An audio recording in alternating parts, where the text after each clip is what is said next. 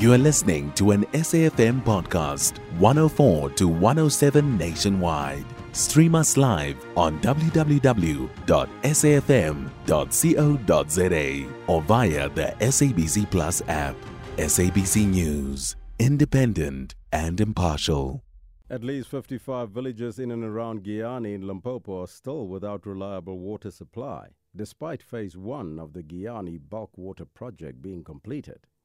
Now, this is according to the Transformation Alliance, which has cited the turf war between Giyani Local Municipality and the Mopani District Municipality for the water challenges.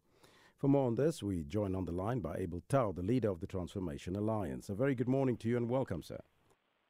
Good morning, Elvis, and good morning to listeners of SAFM. Mr. Tau, what about the alleged turf war between Giyani Local Municipality and the Mopani District Municipality has contributed to this current water challenges experienced by at least 55 villages in and around Giyani? Look, I think the turf war between the Mopani District Municipality and the Greater Giyani Municipality has led to a situation where basically the villagers in the 55 villages are still without water. You'd remember that in the eve of the 2021 local government election, I think Minister Mthuno went down there and made bold promises that people would be getting tankered water in the meantime. While the Giyani Water Project is still being under construction and being concluded, and then boreholes will be drilled in closer to villages. And unfortunately, that hasn't happened. There's always blame shifting between the two municipalities, the district and the local municipality, and no one wants to take responsibility. But the third part is the villagers are bearing the brunt of the situation, because at the end of the day, water is life, and then the poor villagers have to find ways to find alternative sources, and we all know those alternative sources and the risks that they pose. I mean, not so long ago here in Tshwane, 41 people perished as a result of cholera, and we are exposing people now in Giyani to the same environment and conditions that may give rise to waterborne diseases. And hence we are raising these issues sharply now to say, as much as,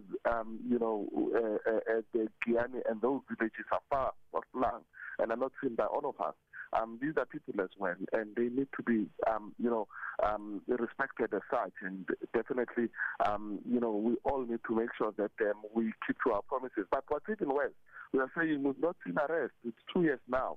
Not only should the project be complete, but arrests should have been made, because according to the minister, the SIU had completed its investigations, and it shouldn't be difficult investigations really, when 500 million has gone firstly, and then 3.3 billion down the line, and we still don't have water. It cannot be business as usual.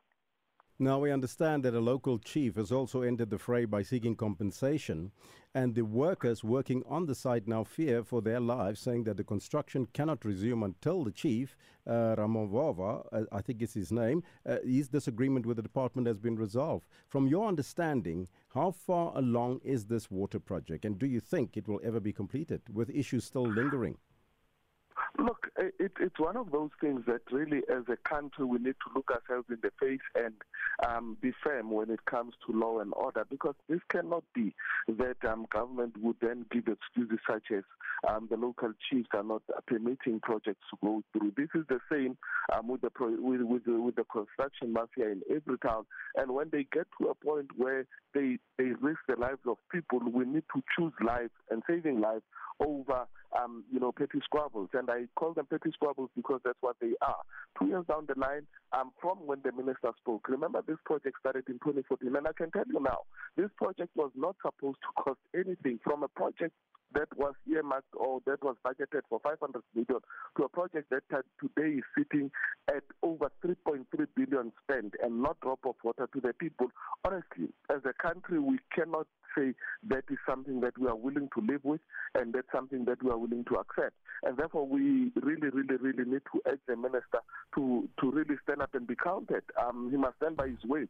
I mean, we understand that at the time it was electioneering, and that's what's said about South Africa, is that the current government knows that they can go out and promise people things during election time, and those people will go out and vote. And once voting has happened, they're gone. They'll go back now to go next year to go and promise some more and probably drill one borehole, and then they are gone again. And we're saying this must stop, because this is taxpayers' money. This is our money that they must account for, and obviously make good on the projects that are going to make a difference in the people's life. I mean, what's even worse is that in the area that we're talking about, you are talking to people who, even the health infrastructure and the road infrastructure will not be able to stand up to when we can have a situation. Mr. Tau, I thank you so much for your time. Transformation Alliance leader, Abel Tau. You can find SAFM Current Affairs on 104 to 107 nationwide. Our podcasts are available for download on all our digital platforms. SAFM, leading the conversation.